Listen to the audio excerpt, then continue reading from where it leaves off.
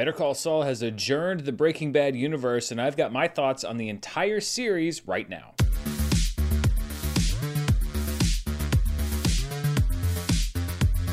Hello everybody, I'm Dan Murrell, and I am here to talk about Better Call Saul, which just wrapped up its run on AMC this previous week, and it's something that people have asked me about a lot, even since I started the channel back in 2020. Why don't you talk about Better Call Saul? And it's a show that I have watched. It was appointment television, and it's a show that I really liked. One reason that I didn't do a whole lot about it on the channel even after a season is that it was such an interesting show in its structure.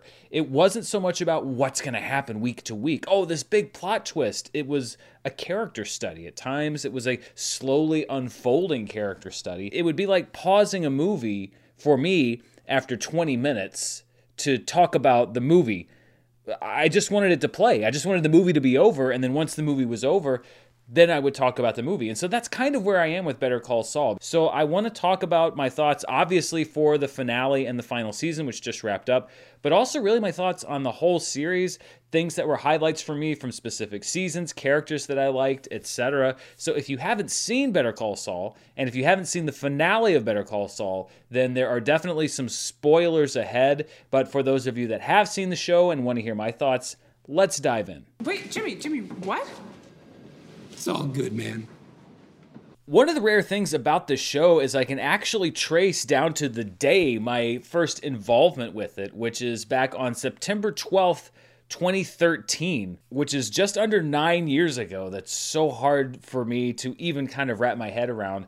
We published a jokey introduction to Better Call Saul when I worked at Screen Junkies. I was an editor there at the time, and the show had been introduced the day before, and we kind of fast-tracked this thing, throwing together different clips and from different seasons of Breaking Bad and introducing gag characters and putting it to kind of a sitcom-y theme. And it's such an interesting kind of time capsule into how we even thought the show was going to be, because it's a comedy. Like, we set it up as like a sitcom thing, and that's what the character was. Saul Goodman, for 80% of Breaking Bad, was a comedic character. And so it seemed kind of reasonable that Better Call Saul, this new spinoff that had been announced, would be about the wacky Saul Goodman and his crazy clients in Albuquerque, and would be set, before Breaking Bad, but shortly before Breaking Bad. And you'd bring in Badger, and you'd bring in all of these colorful different characters, and it would be mainly a comedic-based show. And honestly, if you look at just the marathon that was Breaking Bad,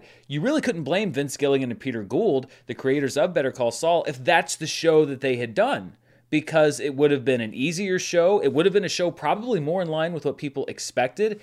And that's something that I loved so much about Better Call Saul, is that it was not at all the show that I thought it was going to be, and yet it was better than what I had kind of anticipated. So let's go back to that first season, which was back in February of 2015. It's crazy to think about just how long ago that was, and where we started off with Better Call Saul. And the first thing that we learned is that his name isn't Saul Goodman. His name is James McGill, or Jimmy McGill. And even when we first are meeting him, I kind of thought like, okay, well, yeah, this makes sense, because this is the show about how Saul Goodman became Saul Goodman. So the first part of the season is going to be, okay, we meet James McGill, and then by the end of the first season, he'll be Saul Goodman. Does a steaming pile of crap scream payday to you, huh?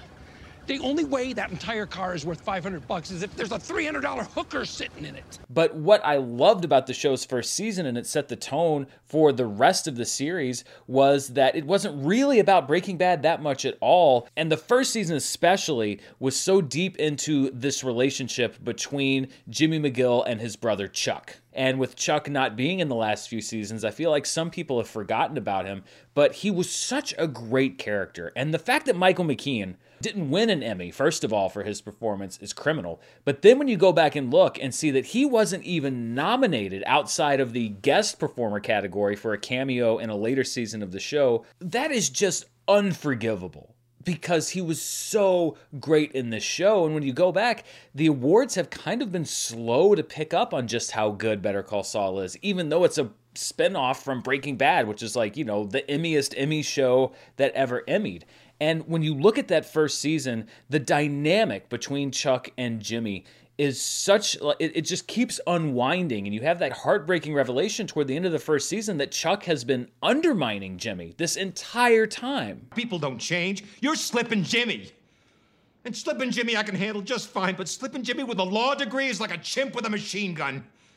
And it's really there that I started to understand that this show wasn't really about the corruption of Jimmy McGill. It was about the destructive influence of Saul Goodman. Because Saul Goodman or Slippin' Jimmy, this is something that was a part of James McGill from the time the show started. This wasn't another show in the mold of Breaking Bad about, like the downfall of a good man. No, it's so much deeper than that, and there's so much history between these characters. And I guess it really shouldn't be surprising, but it's yet another show like Breaking Bad where you have a protagonist that we have very complicated feelings about, especially because Bob Odenkirk is such a likable actor, and you liked Saul. He was a slimy lawyer, but you liked him in Breaking Bad. Here, you understand that you should probably have felt bad for liking him because there's such a deep well of darkness and pain underneath that persona that we already know. I remember you saying something about doing the right thing.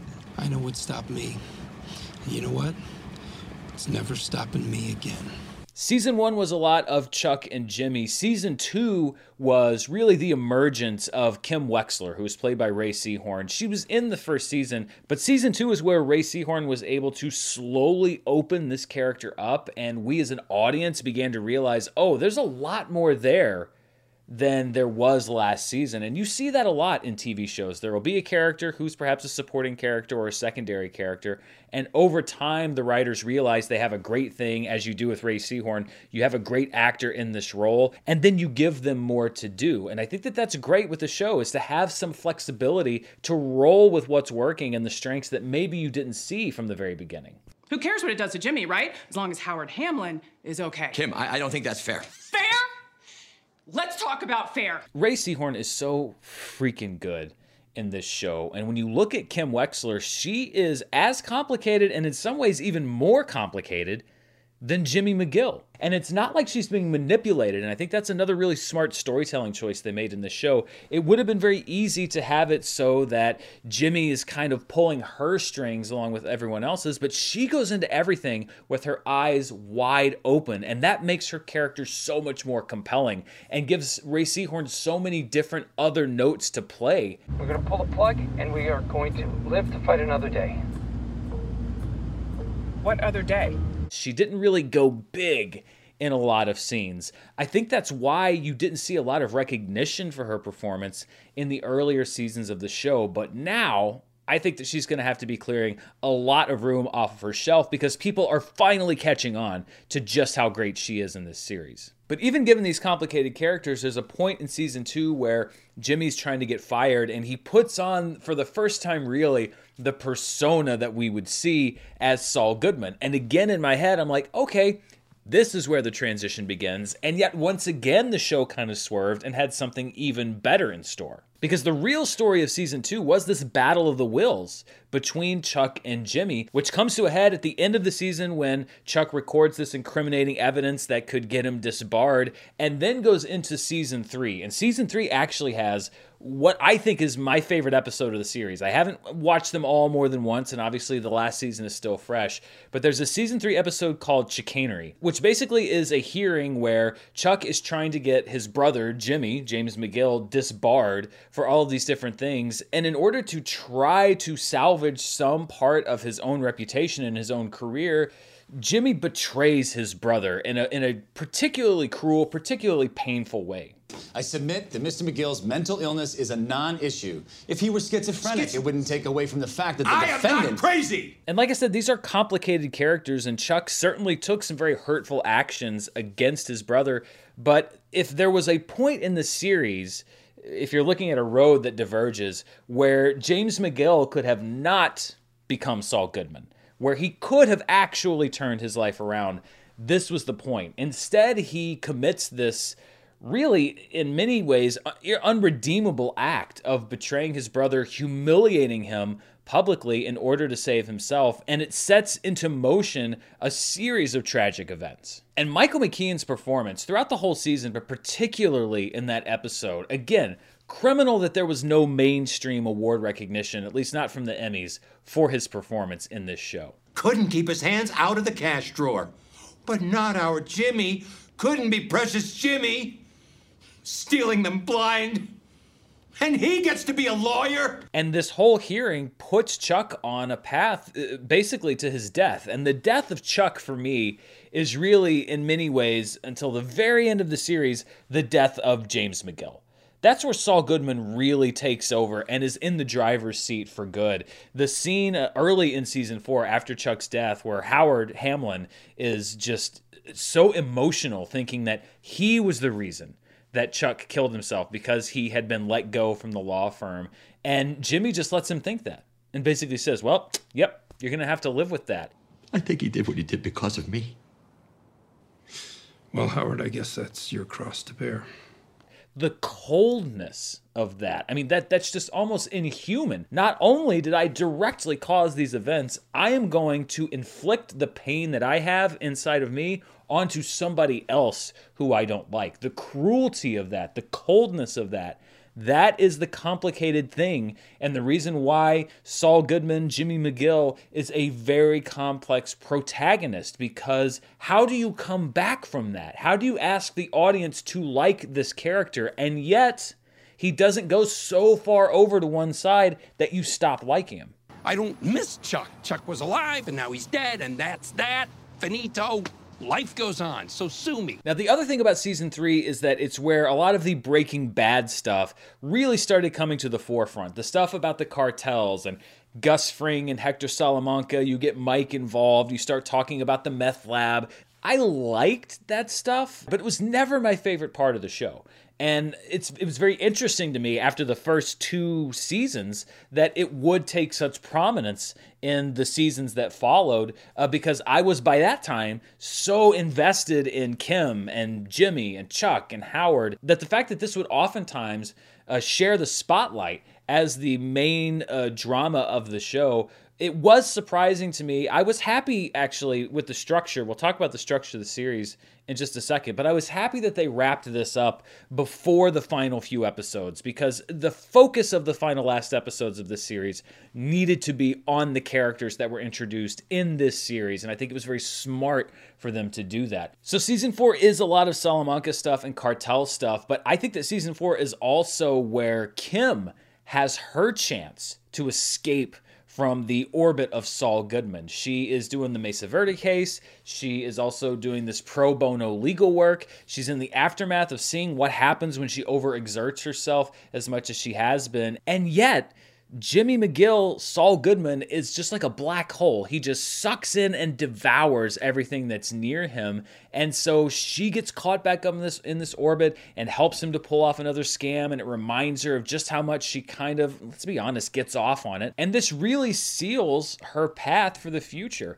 I don't buy that Better Call Saul is any kind of a tragic story for James McGill. If there is a main tragic story in this series, it's Kim Wexler. She's a talented lawyer. She could have been one of the top lawyers in the country, and yet because she just couldn't get away from this one guy who was the worst thing in the world for her, in many ways her life was very unfulfilling. My great hope for her in my sort of dream world as I write the script past the finale of Better Call Saul is that she was able to get back into that pro bono work. We saw her volunteering a little bit at that law office in Florida. I would like to think that she's able to escape the gravity of this imploding star. And in my brain, she was. She was able to find that resolution and move on with her life. Season 5 is a season that was mostly devoted to escalation. It was all about bringing the stakes up so that by the time we get to this final season, we are in a very dire situation across the board. It also has one of my favorite Kim Wexler episodes, one of my favorite scenes from Ray Seahorn, where she and Saul have had this legal showdown, and Saul has kind of embarrassed her and pulled this, slip-in Jimmy maneuver. We filed an injunction, so you're going to have to take down all your horsey logos, or if you throw a big tarp over them, till we can get this thing settled. And they have this confrontation scene where you think that she's finally about to tell him off, and she says, Maybe we get married? because then it's privileged, all the conversations between us, and we don't have to worry about doing these surprise things in the courtroom. You can just tell me what you're going to do. I love how this scene is played, and again with Kim, it is her chance to tell this guy off, and instead she digs herself in deeper because she is just addicted to this guy and addicted to the rush of the con. If I get into trouble, they can't make her testify against me.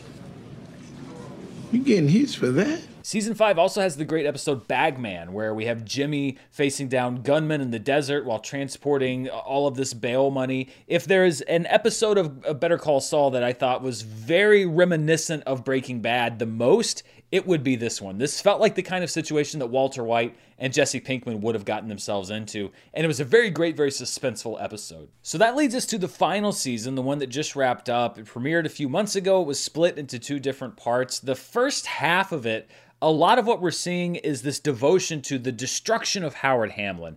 And it's here that I have to give a lot of credit to Patrick Fabian, as the actor who played Howard Hamlin, because this is a character, Howard, who you unapologetically hated for a lot of this series run, because he was just arrogant and smug and vindictive, and you really didn't like him. And yet, the treatment that he was subjected to at the hands of Jimmy and Kim in this final season, you actually start to feel bad for him. And so much of that has to do with Patrick Fabian and his portrayal of this character. You understand some of the humanity behind Howard as the season goes on. You two are soulless. You were born that way. But you, one of the smartest and most promising human beings I've ever known. And this is the life you choose. There are so many great supporting performances. We're still going to talk about a lot of them. But there are some that won't be eligible in the next Emmy cycle because of the way that the season splits. And Patrick Fabian is one of them because he doesn't appear in the final batch of episodes. And the fact that he was overlooked by the Emmys this year, I was very sad to see that, because it is one of those performances that goes unheralded, but it is so crucial to the show, and especially this season. You know your characters are doing something wrong when you start liking the unlikable a-hole. The first half of this last season also gave us one of the best final scenes, I think, for any character in television history, and it's from another outstanding supporting actor in this ensemble, and that's Michael Mando, who plays Nacho, who decides to take his fate into his own hands literally and kill himself rather than allow himself to be murdered by the cartel. He knows that he's going to lose his life, and he just gives one of the best F-you speeches. So when you are sitting in your shitty nursing home and you're sucking down on your Jell-O night after night for the rest of your life, you think of me. I just love the resolution they gave this character, because he, in many ways, was sort of at other people's mercy throughout the series, and yet here he's able to go out on his own terms. And Michael Mando is another actor who won't be eligible for this next Emmy cycle next year, and who was overlooked this year. And it's a real shame, because Nacho was a character who was vital to everything that happened, especially in the cartel storyline on this series, and he went out so memorably. So the end of this first half of season 6 gave us the tragic end. I mean, he was already just kind of a pathetic shell of a person, but then the tragic end of Howard Hamlin. And I loved how this scene was shot. There's something about memory and a weird way that memory works, in that you remember odd things about moments of crisis. And I'm sure everybody's had these moments. But I loved how the show kind of recreated that for the viewer, because it's such an insignificant detail. When Howard walks in the room, you see that his motion causes this candle on the table to flicker. And he's asking why Jimmy and Kim would do this to him. And then Lalo Salamanca comes into the room, and you see that flicker of the motion coming in, which is such a benign thing, and yet it becomes so menacing. And then Howard is killed so suddenly, and the reaction is played so well by Bob Odenkirk and Ray Seahorn. And then Tony Dalton as Lalo, who came in for the last couple seasons, really, and was such a memorable, true villain. And I actually am curious to know, like, the viewing experience for people, because I think most people probably are going to watch this, maybe for the first time, definitely for the second time, sort of binge it, and won't have that break in the middle of the season that people that were watching it in real time had, because that was such a shocking thing. And we just had to sit with it for 6 weeks and not know exactly what was going to happen. And then when we came back, we had really 2 episodes of the cartel stuff, and then that got wrapped up, and then the 4 episodes that really focused on Saul. But it kind of harkens back to when I watched shows like Lost, and you would have to just sit for weeks or months at a time on these big twists and plot points, and yet that's not the viewing experience that most people have because they're watching it on Netflix or they're watching on a DVD, etc.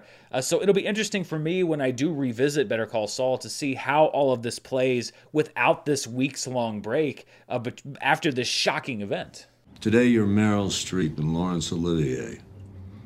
No staring into space, nothing out of the ordinary, you cover. Before we move on, I'd like to thank the sponsor for this review, Athletic Greens, the makers of AG1. I've been talking about AG1 on the show for quite some time, and I started taking it because I am, as I've said before, looking to improve my overall health, particularly my gut health, which is increasingly important as you get older. So what is AG1? Well, with one delicious scoop, you're absorbing 75 high-quality vitamins, minerals, probiotics, and adaptogens to help you start your day right. And it's super simple. I can either put a scoop in a cup of water, mix it into a shake with breakfast. Either way, it is a quick and tasty way for me to start the day off right and to make sure that I'm supporting not only my gut health, but my immune system, my recovery and focus, and so much more. If you don't take a multivitamin or have been trying to figure out which one to take, AG1 is also a great choice because it is full of high-quality ingredients that your body will actually absorb. Right now, it's time to reclaim your health and arm your immune system with convenient daily nutrition. And to make it easy, Athletic Greens is going to give you a free 1-year supply of immune-supporting vitamin D and 5 free travel packs with your first purchase. All you have to do is visit athleticgreens.com/Dan. Again, that's athleticgreens.com/Dan, D-A-N, to take ownership over your health and pick up the ultimate daily nutritional insurance. And I'd like to thank Athletic Greens for sponsoring today's show. So I don't really know the general response to the last 4 episodes, which are mostly in black and white with some flashbacks, etc. We had seen, of course, parts of this throughout every single season. It was actually kind of hard for me to remember because it was usually sort of the prelude to the first episode of each season. And I wasn't rewatching the series in between seasons, so I always had to remind myself what had just happened the season before because it had been over a year since I'd seen the last black and white Gene scene. And that was kind of compounded by the fact that you had to bring in Pat Healy, who was a great actor. He was a friend of Screen Junkies when I was there, to recast a critical role kind of midstream. So that was even more confusing because I'm like, wait a minute, Pat Healy was on this show? I don't remember that. Or is he showing up for the first time? And I had to go back and be like, oh no, it's the guy with the sweater. He was in the last season, but that was like 2 years ago. So it was interesting to kind of piece that together. But I do think that the main focus being on this post-Breaking Bad era was a smart idea. It was a risky idea, the idea that you're going to do the last 4 episodes almost entirely in black and white, a much slower story, but it's the payoff to the Jimmy/Saul that we have been developing on this show since Breaking Bad. Do you know how many of the suckers we've ripped off have sob stories? Every single one of them. Saul is not the alter ego. The alter ego is the guy who's not Saul. It's Gene. It's the Cinnabon manager. Inside of Jimmy McGill or Gene, there is Saul Goodman. He's looking for his first opportunity. He's addicted to the con and the grift. He's addicted to the power that he gets and the prestige and the admiration that he gets when he pulls off a con or pulls off a grift. And I wonder how much of it was also this hole inside of him after Kim left, because that's what bonded them together so much, was the fact that they could pull off these cons together. And I wonder if there was a part of his psyche or whatever saying, well, I can't get Kim back by doing these con artist things, but I can at least get this rush back. I can get a little hint of what it was like when I had Kim in my life. It's the ultimate flawed character, but it's flawed from a different way. It's not a good man who falls to the dark side. It's a dark man who's occasionally good. Carol Burnett was such a great presence in these episodes, and these last 6, the ones that came out after that mid-season break, they're going to be eligible for the Emmys next year. Better Call Saul has a bunch of nominations that are pending right now for the Emmys. They get one more year of eligibility. Same thing with Stranger Things. So this season is basically going to be split between 2 Emmy years. I think that Carol Burnett is going to get some Emmy love as a guest actress in a drama series at next year's Emmys. I typed in con man and Albuquerque. And up you popped, big as day. And these last few episodes also paid off that big fan question of, are we going to see Walter White and Jesse Pinkman in the show? Because we flash back to them a few different times. I do think that the individual flashbacks were the ones that I preferred. I loved the discussion that Kim had with Jesse outside of Saul's office. I thought it was a great way to meld these two universes, and it made sense. This guy, any good? When I knew him, he was. And I liked the flashback that we got between Walter and Saul in the finale, where they're shacked up together as they're about to, have their identities changed. And just Walter White in that judgmental way of his saying, oh, you've always been like this. A slip and fall. Yeah, that's how I put myself through bartending school. Right. Those were the most effective for me on a character level. The first flashback, the RV thing, I feel like that was really there to kind of tie up that loose end. Oh, no! No! It wasn't me! It was Ignacio! That first flashback wasn't that effective for me, and I was glad that they kind of put those characters in a better way later on, a couple episodes down the line. I also love in the finale that Jonathan Banks got one last great kind of dry, cynical, smart-ass Mike scene. Would you go to Civil War times or ancient Rome? Oh, Christ. Mike is one of my favorite supporting characters from both shows. One of my favorite things about the fact that Better Call Saul was a prequel was that you could bring Mike back, because he was another person who was introduced kind of out of necessity in Breaking Bad, and they didn't quite know what they had with him until the later seasons. And here you could really write to his strengths. And Jonathan Banks is such a perfect fit for that character. So I was glad they were also able to integrate him. But let's talk about Bob Odenkirk, because I haven't talked about him that much, largely because it's kind of almost a foregone conclusion. He is what makes this show work. And think about the journey that he's taken. I mean, he's brought in for Breaking Bad, originally intended to be for a few episodes as comedic relief. He has very little experience, almost no experience as a dramatic actor. And here, several years later, he is carrying his own show, basically learning on the job and just crushing it. And it's something that I think people don't give comedians enough credit. Comedy is also acting, and it's difficult. It's tough. It's about timing. You're playing so many often different characters. I mean, look at what Bob Odenkirk did. He was in sketch comedy for so many years. You're not just playing one different character an episode. You're playing 7 different characters per episode. And the fact that Vince Gilligan and Peter Gould saw that potential in Bob Odenkirk and said, we're not just going to spin Saul off into a comedic series. This is going to be a dramatic series, and we trust you. We know that you can do it. And Bob Odenkirk did it. Season by season, you can watch him getting better. To play a character this complex for the most accomplished dramatic actor would be a challenge. And the fact that Bob Odenkirk was able to not just do the part, but crush the part and show us new dimensions to this character season by season is incredibly impressive. And I hope that as we get into these last 2 Emmy cycles for Better Call Saul, that they don't sort of count against him that he started out as a comedic actor, as often happens, because this was such a great performance. And I think that it all comes to a head in that scene in the finale where he's sitting across from Marie Schrader. He's partially responsible for the death of Gomez and Hank, and everybody in the room now knows it. And he goes into this story about living in fear of Walter White. I was kneeling in front of an open grave with a gun pointed at my head.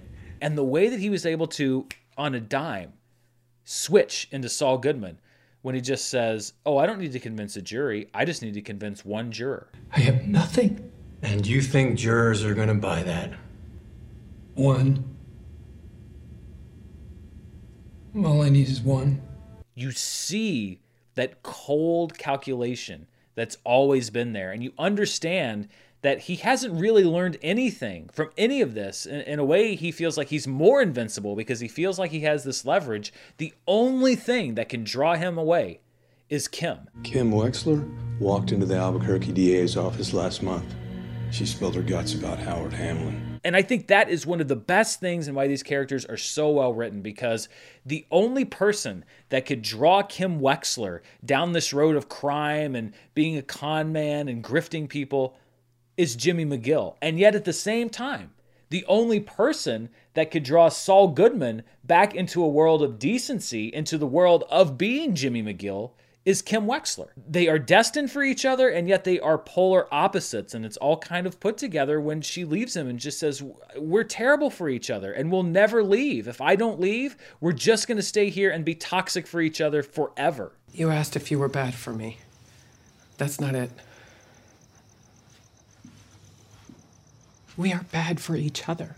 Generally, I think that Vince Gilligan and Peter Gould delivered far more than the assignment required. As I was saying before, they could have just delivered this 3-season quirky comedy that would have been well regarded, and people would have said like, oh, did you ever see Better Call Saul? Yeah, no, it was really funny. You know that funny character from Breaking Bad? Yeah, they did a couple seasons of his show. Yeah, I liked it. Instead, they made a drama that in many people's eyes challenged Breaking Bad as far as quality. And I think that there's definitely a discussion to be had there. Not that it's a competition, that's just how good this show was. As far as like all-time stuff, I think it is way too early to have any of these discussions about where the show ranks. I think a lot of that is determined over time and as people sit with it and analyze it and understand these characters. But it was an incredibly compelling drama, which is not what I was expecting from it at all. And in many ways, at a bare minimum, it is the best bonus feature of all time. It built on the characters from Breaking Bad. It introduced new characters that you came to love as an audience member. Yes, for me, the pure prequel stuff wasn't as compelling as the stuff with Howard and Chuck and Jimmy and Kim, but it's mainly because I already knew where those characters were heading, whereas I didn't quite know where all of these other ones would fall into Saul's past. It was a show that kept me guessing. It was a show that kept me entertained, and I thought that it was a show that had something to say and actually gave me a new dimension on this character. And what more could you ask? And maybe the most impressive thing is that the show was so surprising and kept me so wrapped up that even 6 seasons in, every time they ran the Saul intro, I was worried that my cable cut out.